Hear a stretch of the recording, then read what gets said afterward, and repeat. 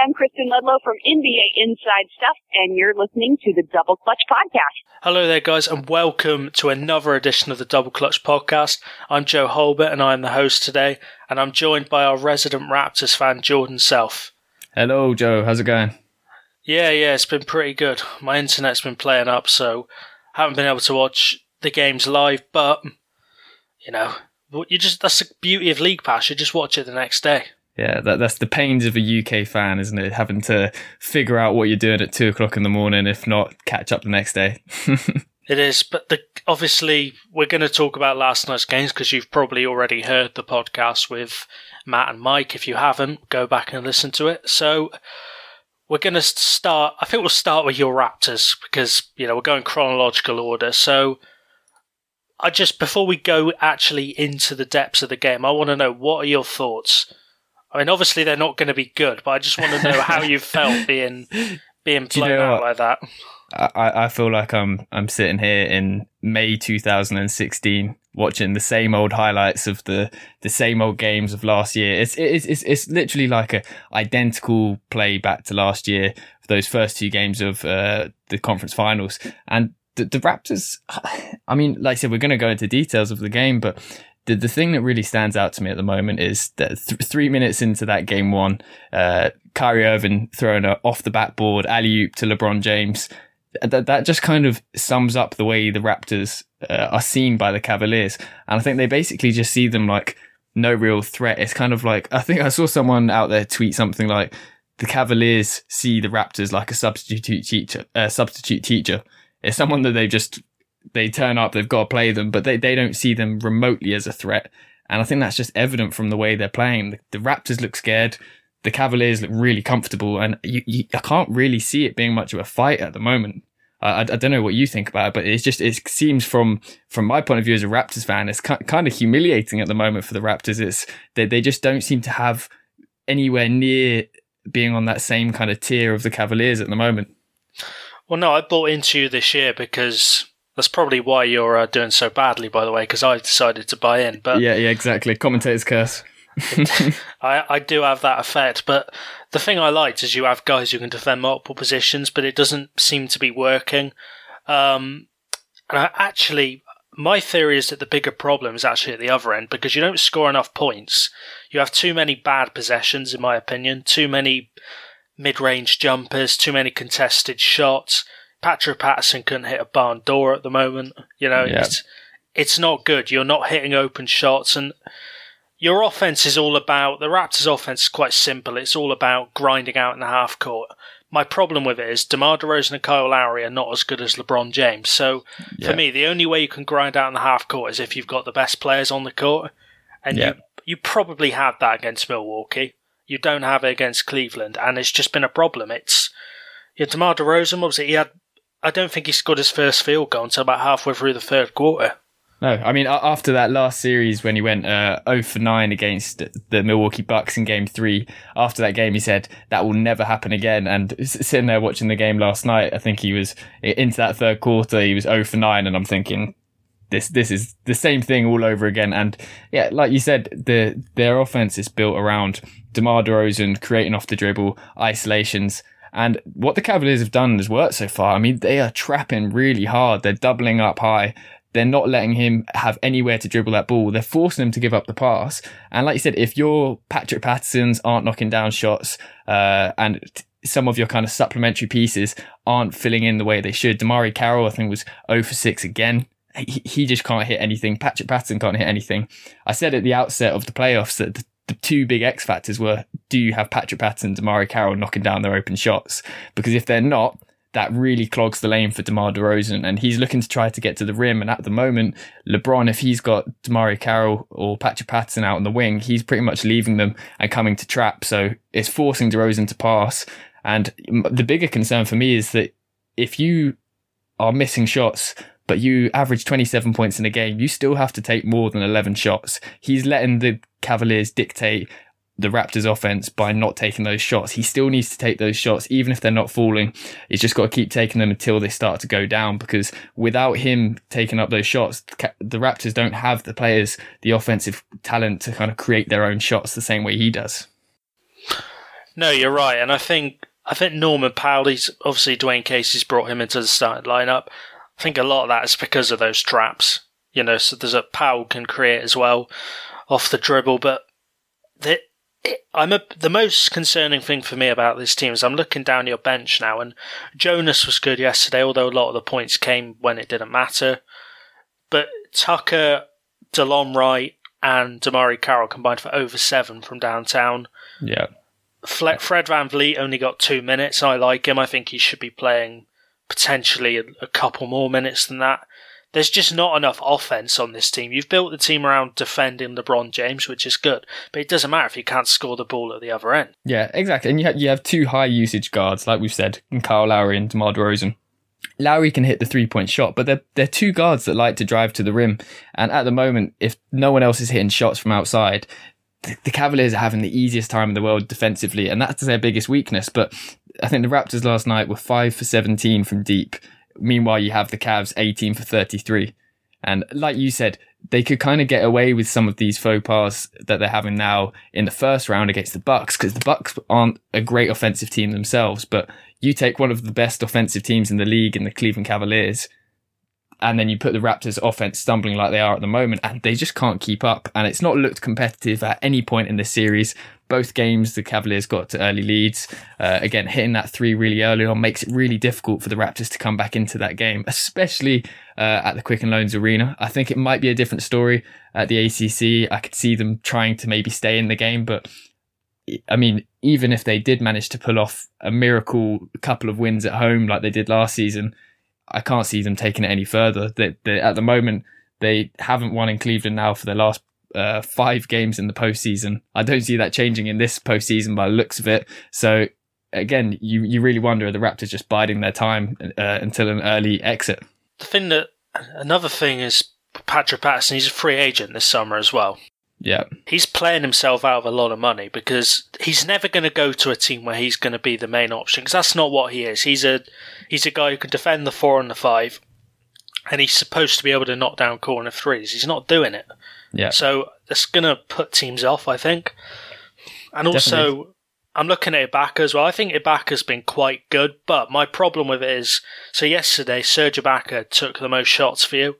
That's a problem. Like, Ibaka, don't get me wrong, he's not useless offensively, because otherwise you wouldn't have signed him, but he's not like an offensive focal point. He's not a stretch 4 in the way that someone like Mirza Teletovic is, where you stick Teletovic on the outside and you just let him shoot on sight. Ibaka's not that kind of player. Ibaka should be the 3rd or 4th option. At the moment, he's having to evolve into the 2nd option, which is a big problem going forward. Exactly, and I think I'm sure we'll come on to it later, but you look at someone like James Harden had a tough night last night, but he still took 17 shots. He may have not nailed many, but I would rather your superstar player, your all-star backcourt player, he's still got to take those shots. If DeMar DeRozan is averaging, I think, close to 20 shots per game in the regular season, I want to see him still take that in the postseason, because that's the only way the Raptors can get any kind of consistency into their offense. And if he just starts to kind of freeze up and shies away from the game, the Raptors just aren't the same team that we know. And I think it's gone a little bit underrated because of how bad the Raptors have been these first 2 games. But Kyle Lowry's starting to look a bit more like himself. But it still doesn't really matter if his backcourt partner in DeMar DeRozan is looking like a shell of his regular season performance. So, a lot of worries there. And I'm still a little bit concerned about Lowry's ankle. He went out of the game in the 3rd quarter, I think it was, and returned later in the game. But again, going forward, you need absolutely everything from this Raptors team to even have a chance to take either of these next 2 games. And if Lowry's starting to ache a little bit, that's just going to make their life more difficult. Yeah, I'm with you. I thought Lowry's played quite well the last couple of games, but obviously you're right, it does not matter if no one else steps up. But I want to talk to you about the Raptors offense specifically. So I know the Cavs sweat the Pacers, but I thought the Pacers really tested them. Yeah, they tested that deal. They put up a lot of points. In fact, I saw a stat the other day. It was the closest sweep of all time. I think the point differential was the lowest. So this Raptors offense, for me, there's not enough action. It's a lot of standing around doing nothing. Whereas if you look back at those Pacers games, they always had people cutting in behinds. They always had people coming off screens. Do you put any blame on Dwayne Casey for this offense being too static? Definitely. I think that, as you said, that they need to have a game plan. Now it's been these 2 games. DeRozan's been trapped hard. They need to have a game plan to counteract that. And again, it comes from if DeRozan's getting trapped up high and he's got the ball and he's forced to pick up the ball and he's got 2 men on him, he makes that escape pass, gets to Serge Ibaka. And a perfect example was last night. Serge Ibaka catches that ball on the elbow. And then there's absolutely no movement. Just like you said, there's no one making any cuts to try and get the basket, get towards the basket. There's no one making any off-ball movement. Everyone's just staying totally still to force essentially Serge Ibaka to go into an isolation play. And that's just not going to work against any team in the playoffs. Again, once you get down to that tough end of the season, no one's going to give up buckets off those kind of isolation moves with a player like Serge Ibaka. So to me, Dwayne Casey's got a lot to answer for because he's getting outcoached once again in the playoffs by just not having a plan to counteract the opposition's defensive plan. And again, the Raptors have good offensive players, but if they haven't got any game plan, any kind of plan B, then you got to look at Dwayne Casey and ask, what's he really doing on the bench there? Because at the moment, it looks like he's really just rolling out the same kind of game plan every single game, and it's just not working at the moment. And to be honest, it's not going to cut it if you just make a few changes in the lineup, because it doesn't look like he has a coherent plan of what he actually wants to do with that. Because again, Valanciunas, he may have got some points off the bench, but he gave as much up on the defensive end. And in my mind, you can't have Valanciunas on the floor at the same time as Channing Frye, because he is the Raptor killer now. He's every single time Channing Frye steps on the floor against the Raptors, he looks like a Ray Allen reincarnated into a center position. So it's, yeah, I'm just not impressed at all with Dwayne Casey's game plan so far. It'd be interesting to see what he does game 3. I think it has to go beyond just lineup changes, and he's got to fundamentally change that offensive approach and try to exploit some of the Cavaliers' weaknesses. Yeah, that's the thing. I was chatting to a Raptors fan about the offense, and he was saying, well, I think you were top 5 in offensive efficiency after you got Ibaka, but it's the regular season. No one cares. Yeah, you know, exactly. Literally, people do care, but because you're having a good efficiency in the regular season doesn't mean it's going to carry over, because teams try harder in the postseason. There's more sort of individual, teams don't make individual adjustments for one game in the regular season, but they'll be looking at this Raptors offense and going, if we shut down DeRozan, that's it. Dwayne Casey has no other plan. So I think it's, unless you come back, which I'm still banking you might just because I bought into you, but I think he's got to go, because basketball's about taking teams to the next level. Dwayne Casey's done a good job over the last 4 years, but he's proven time and time again in the postseason that he can't match up against the best tacticians.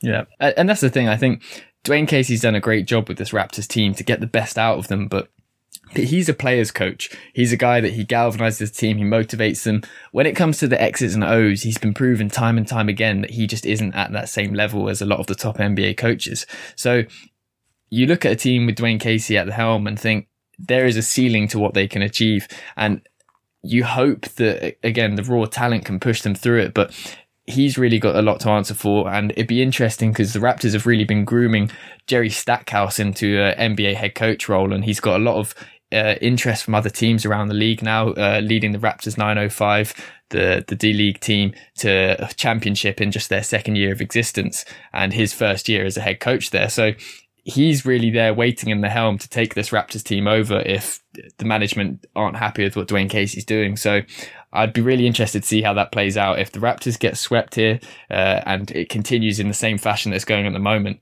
there could be a lot of changes in the Raptors front office as well as on the court. Yeah, you're definitely right. I could see Stackhouse doing that. It happens in the NFL a lot where a really good coordinator gets, tipped for a big job, and because the franchise don't want to lose him, they sack the head coach and get the coordinator in. So I could potentially see that happening, but we'll have to see. But I think there's a lot of revisionism with K. People are like, he's not a bad coach. He's a limited coach, and sadly, his flaws get exposed in 2017. 10 years ago, they probably wouldn't have been exposed because basketball was about mid-range jumpers getting to the free throw line, and there weren't many 3-pointers or anything like that. But obviously, this is a series to watch still. Hopefully it gets better for you in Game 3 and 4. We're going to move to the other conference now with our second game. And after Game 1, where the Rockets absolutely destroyed the Spurs, I think they were up by like 40 at halftime or something ridiculous. Yeah. It was the biggest deficit Gregg Popovich has ever had in the playoffs. They were better yesterday. Aldridge actually did something. But before we get into the game, Tony Parker, if you guys didn't know, he's picked up an injury. Been confirmed that he's probably done for the season unless they get to the deep finals, which probably isn't going to happen. No disrespect to Spurs. But that's huge, isn't it? I mean, what are the ramifications of Parker's injury for you? I think it's massive. Again, people tend to look at Tony Parker now as someone who's a little bit past his prime, but he's still the guy that really runs that offense. And Kawhi Leonard is obviously the guy they go to when they need buckets, and he's the guy that's starting to be able to create a little bit. But Tony Parker is still the guy that really runs that offense. And it's really putting the pressure now on Patty Mills, and he's done it in the past. Parker's missed a lot of time over these last couple of years, and Patty Mills has stepped in and done a great job. But this is going to be a tough series for them, and it's going to be a tough road to the finals if they want to move on. So Patty Mills is your starting point guard. You're really putting a lot on him there, and I imagine defensively they're going to really try and push him. He's not the biggest guy. I think you could see James Harden try to get a lot of switches onto him, and it's going to be interesting to see, can Patty Mills prove that he is a bit more than a kind of electric scorer off the bench, and can he really run that offense in the same way Parker did? But it's sad to see for Parker as well, because he's only got so many years left, and it's always a shame when you see a player reaching towards the end of a really successful career start to struggle with injuries. And that's a really tough one to see there, because they were really, I thought, looked really good that first half of yesterday's game. Obviously, when Parker went out, they still managed to really outscore the Rockets down the stretch. So there's some promising signs there, but it will be interesting to see going forward if they can survive without him. Yeah, it's obviously a big one. The thing about him is that he always elevates his game in the postseason. Yeah. You know, I remember against the Heat in the finals a few years ago, he destroyed them. Yeah, just completely killed Mario Chalmers. So Patty Mills would come in, and free agency is a topic that comes up on this pod a lot. But Patrick Mills is a free agent, so you know, if he plays well, he could earn himself a nice wad of cash this summer, which is, it's always a motivation for players. They can tell me it's not, but if more money is potentially on the table, people are going to elevate their game. But the Spurs play well. One thing I know, whenever I watch Leonard, he never misses. Yeah. He literally, whenever I see him going from three, I'm just like, that's in. He doesn't seem to miss. 13 for 16 with good defenders on him. Trevor Ariza is a good defender. Patrick Beverley's a good defender. Yeah, I mean, it's like David Fizdale said, he seems like a robot at times. Again, he's routinely putting up stat lines like he did last night, 34 points, 7 rebounds, 8 assists. And that's encouraging to see. Again, Leonard really moving the ball, creating a little bit more for others is something we haven't seen from him as much in the past. Probably the one limitation that you'd pick out of a great all-around game for Kawhi Leonard is usually the assist category, and he's really stepped that up a little bit these last few games. So I think that's huge. And again, I don't quite know what the general reaction was, but I think after game one, that blowout, a lot of people overreacting a little bit, thinking, oh my God, the Spurs, they're what we kind of thought, that maybe they are just Kawhi Leonard and a bunch of scrubs. But I've really kind of held on to the idea of my pre-postseason prediction, which was that if there's anyone who can kind of figure out how to play against this Rockets high-powered offense, Gregg Popovich is the guy. And I think that first game was a real kind of lesson for the Spurs. And I think, again, they've talked about themselves that they've really tried to learn a lot from that game, tried to take away what they can. And you see from game 1 to game 2, they cut the fast break points for the Rockets down from 27 points to 13 points, and they gave up half as many threes. And I think if you can take away the 3-pointers for the Rockets, you can take away the easy fast break buckets, and you're forcing James Harden to create in the half court set. Again, it's just going to make the life a little bit more difficult for the Rockets. Try and take them out of their game, play to the Spurs style. And I thought Gregg Popovich did a great job executing down the stretch, particularly to really just pull away from the Rockets. And it'll be interesting to see if they can continue that game plan. And defensively, moving, I think game 1, I don't know if you heard the phrase Kawhi-so-serious they were talking about, where you're trying to get Kawhi Leonard away on D and try to pit him away from your star players. And then last night, Kawhi matching up on Harden as much as possible, and that really took James Harden out of his rhythm. Yeah, it did. He's probably the best defender in the league now, because it's probably not Tony Allen anymore, but I agree with you that game one was a lesson, because I think the Spurs just kind of thought, we're the Spurs, we're the best defence in the league, we'll just stop these. But Mike D'Antoni, to his credit, Gregg Popovich is he speaks very well of Mike D'Antoni. I think Mike D'Antoni will make the right adjustments for game 3 and 4. Yeah, I think people see Mike D'Antoni as this limited coach. He's one of the better coaches in the league. Yeah. But the player for me that's incredible, because when the Rockets picked up Nene, I was like, he's not going to be on the roster come the postseason, because he's been incredible. Because he looked done in Washington. He was fun back in Denver back in the day, but he's not just been a guy who can score points. He's been a really good rim protector as well for them, and I think he's actually quite big in this series, because Clint Capella's a young guy. I think they need to get him rest. He was overworked a lot in the regular season. But this Rockets bench, in their credit, is probably the best bench in this postseason.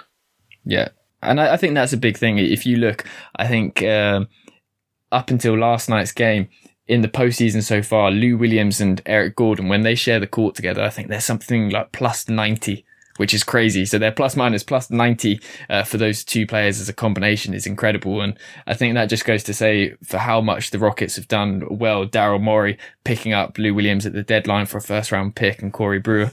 That's a really great pickup, and it's a lot of people question whether or not that would make an impact in the playoffs, but having a guy like Lou Will on the bench who can pick up points for you is a huge thing, and the Rockets bench does look really strong there. It does, and if you compare it to the Spurs, but I'm not saying the Spurs bench is weak, but the problem with it is there's a lot of uncertainty. I think the stat was that Gregg Popovich's most used lineup was the most used lineup across all the teams with the least minutes. So the Spurs obviously can be creative. Jonathan Simmons played 20 minutes yesterday.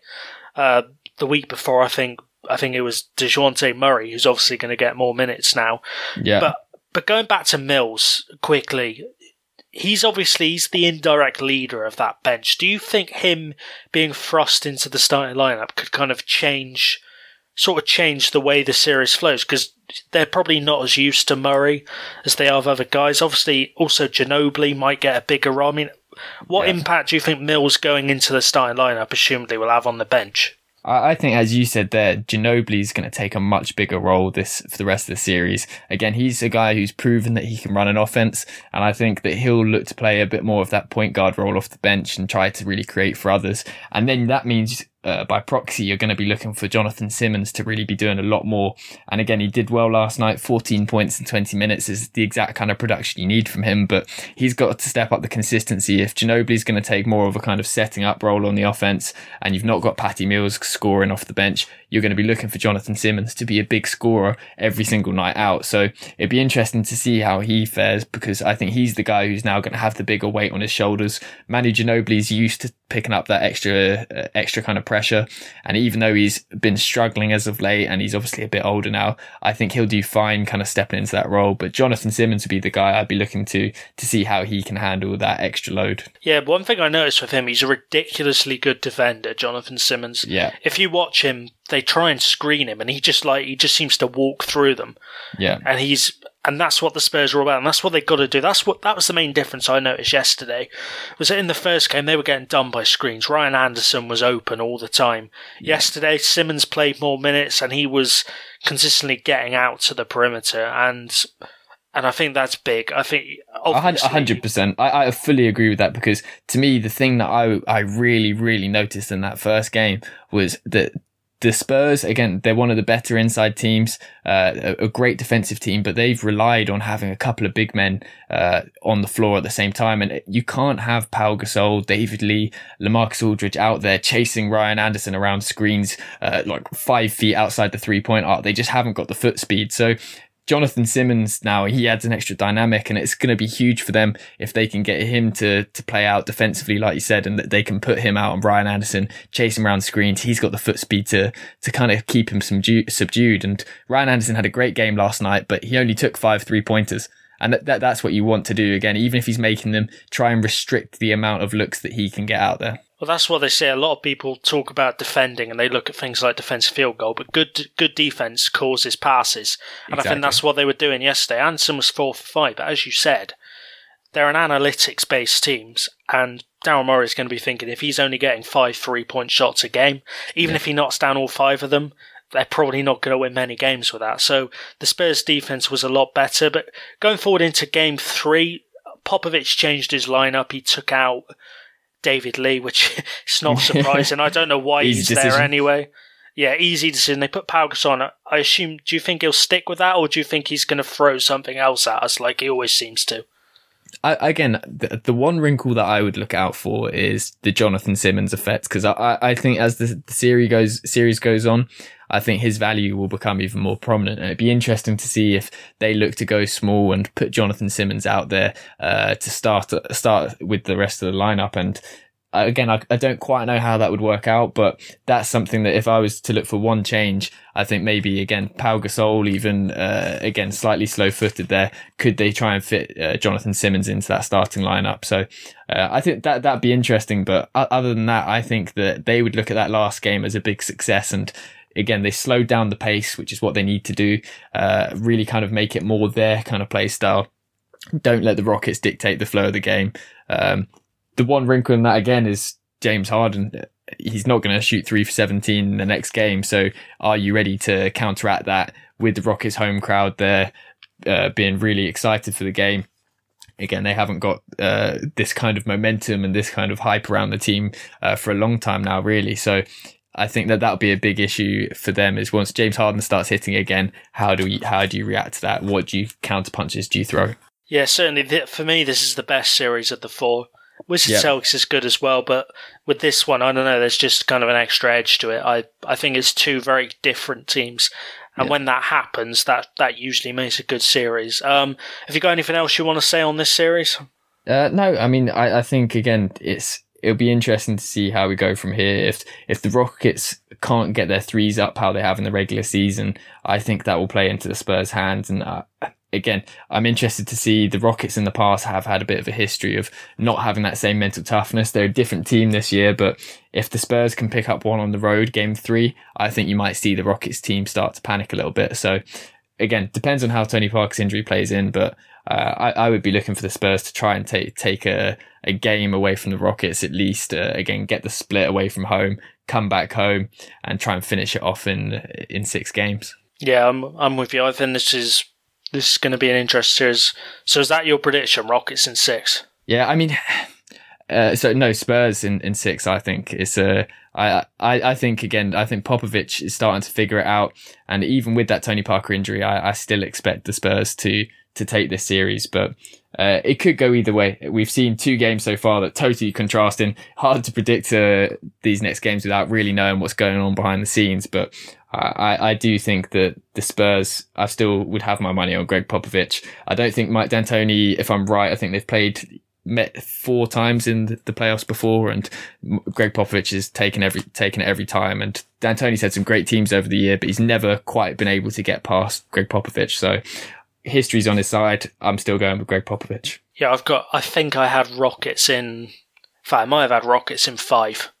Okay. I think I'm just about going to stick with it. But you're right, could go over it. If any team's stopping Mike D'Antoni, it's Popovich. He did it twice, I think, with the Suns. Although I think the 3rd series win was when D'Antoni was basically on life support with the Lakers. Yeah. So, but we'll end the podcast there. There's no point rambling on. So if you've got any questions, just tweet the account, because we're doing 2 shows a week. So the chances are we will answer it on one of the podcasts. The playoffs, we should be stepping up draft coverage soon. I think that's our next step. So you may see some draft profiles on the site soon. Yeah, hopefully we'll get a few pods up as well with the draft profiles, talking about some of the upcoming prospects as well. Yeah, we'll 100% do a mock draft podcast as well. Looking forward to it. Yes, we did that a couple of years ago. It's fun. But it's goodbye from me and goodbye from Jordan. Great. Cheers, guys. LeBron, you told me after Game 1 you felt you could be better in Game 2. After your performance tonight, I got to ask you again, how do you feel? I feel pretty good today, and I know my body. I knew after an 8-day layoff in Monday's game that it was going to be a little rough on my body, but I knew with the recovery time, the one-day recovery time, and me putting in the work with my body over the last 24 or 48 hours, I was going to feel a lot better tonight, and it paid dividends for our team. Well, you passed Kareem on the NBA's all-time playoff scoring list. What about this Toronto defense has allowed you to capitalize offensively?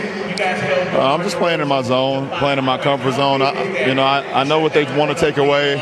I know what I want to try to get to with our team, and my teammates did a great job of feeding me, and I'm the one that got to knock down the shots, and so I just trust in my ability, and I was lucky to make a couple plays to help us get this win. With such dominant wins in these first two games, how do you go up to Toronto and avoid complacency? We're not a complacent team. We understand that their home court is very dangerous, and we found that out last year in the Eastern Conference Finals. We had a 2-0 lead, and we dropped 2 in a row on their floor, so we have to learn from that experience and get better going into this year. So if we play like we played in the first two games with the sense of urgency defensively and the ball moving offensively, then we're going to give ourselves a good chance to win Game 3. All right, congrats, LeBron. All right, thank you. Guys.